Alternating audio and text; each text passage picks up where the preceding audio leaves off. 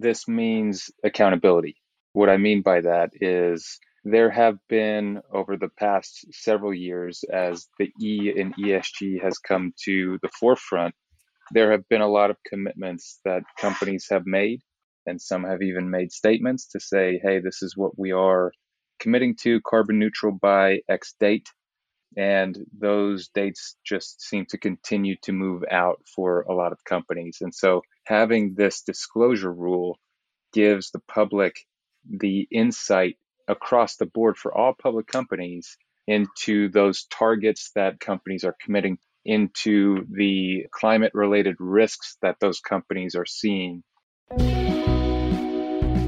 ESG has exploded into compliance and business consciousness in 2021. Join Tom Fox, the voice of compliance, on the ESG Report and learn about sustainability risks, opportunities, and issues that business leaders and compliance professionals need to know about regarding ESG. This is Tom Fox. We take things in a little bit different direction today, as I recently interviewed Mark Henderson and Dan Baines, both from Exeter. The interview was around supply chain risk management. We had a very interesting conversation around ESG and the energy industry and the role of supply chain in ESG. It was a very powerful segment. I certainly learned quite a bit, and I thought it would be a great little primer for those in the energy industry and those beyond on some of the issues that not only the energy industry faces, but also overlaid with supply chain and how you might begin to think through these if you are in a different sector. They're certainly ubiquitous, and they may give you some insights into ways that you might go in a little bit different direction. So once again, Dan Baines and Mark Henderson from Exeter on ESG issues in the energy space.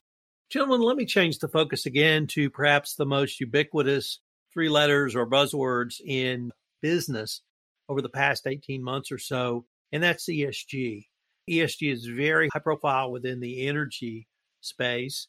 And Mark, if I could turn to you and ask you, how does or has ESG regulatory risk management evolved within the energy industry? Yeah, absolutely. So I spend a lot of my time in our sessions with clients focusing on exactly these issues. So we're seeing some interesting components around ESG in particular.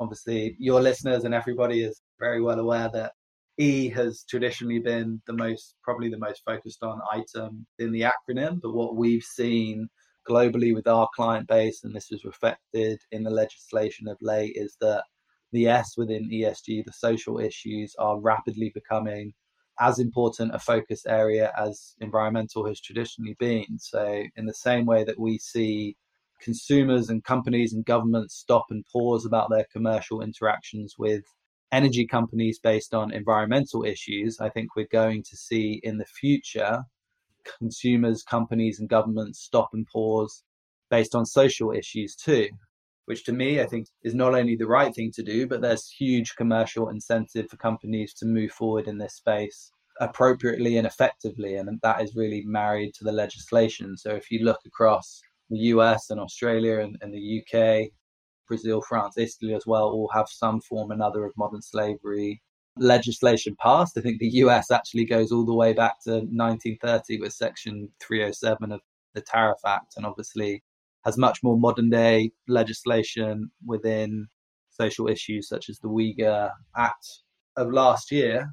If you look at other companies, they have significant legislation to respond to in other jurisdictions. So in Germany, we've got the Supply Chain Due Diligence Act that will come into effect in 2023, 1st of January, and that is going to require companies to identify, assess, prevent, and remedy human rights risks and impacts across their supply chains. And that's going to have actual possible commercial consequences for not meeting those requirements, Tom. So in Germany, for example, companies will be at the risk of being fined up to 800,000 euros and possibly the exclusion of winning public contracts in Germany for up to 3 years. So there's significant commercial pressure to get this right. And then in Canada, for example, we've got the planned Bill S 211, which has been working its way through the legislature for some time. I think it's currently at the third reading in the Senate, but that is going to create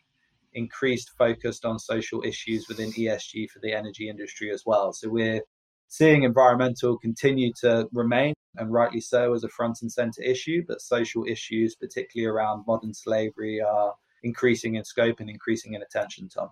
So, Dan, if I could turn to you with the recently released SEC proposed rules on climate risk management disclosure and ask you, at least in the proposed form, what did you see that these would mean for energy companies, recognizing they are proposed and there may be amendments, but the SEC may move forward? So what were your thoughts on the proposed rules? Sure. This means accountability. What I mean by that is there have been, over the past several years, as the E in ESG has come to the forefront, there have been a lot of commitments that companies have made, and some have even made statements to say, hey, this is what we are committing to, carbon neutral by X date.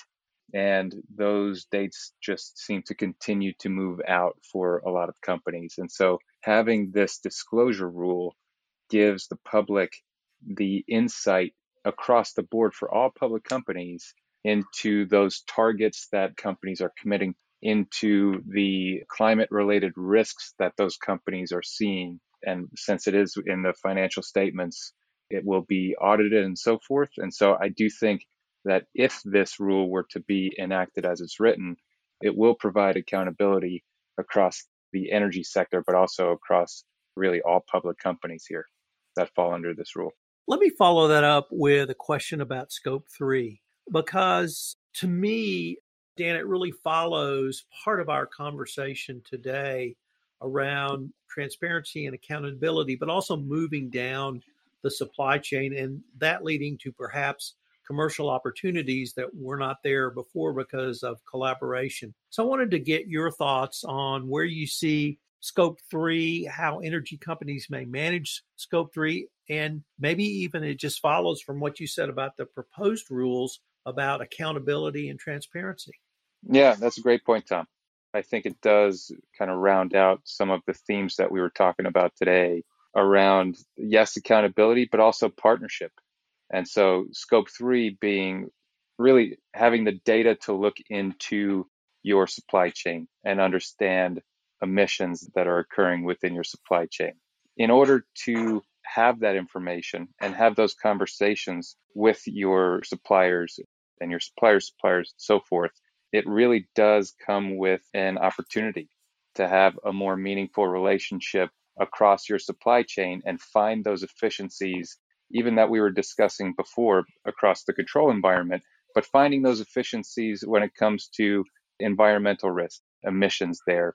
Scope 3, in order to get the data that is required for Scope 3, it does require that partnership and the industry to come together in order to find those efficiencies within the supply chain. Gentlemen, unfortunately, we are near the end of our time for this episode, but I was wondering if our listeners wanted any additional information on yourselves or any of the topics we've talked about or Exeger and some of the solutions you referenced. What would be the best way for them to find out more information? The best way is to go to exeger.com. We have a lot of detail there on third-party risk management and supply chain risk management. We've just launched a product. Gentlemen, I wanted to thank you again for taking the time to visit with me. I've certainly learned a lot in this podcast, and I think our listeners will too. I look forward to continuing this conversation.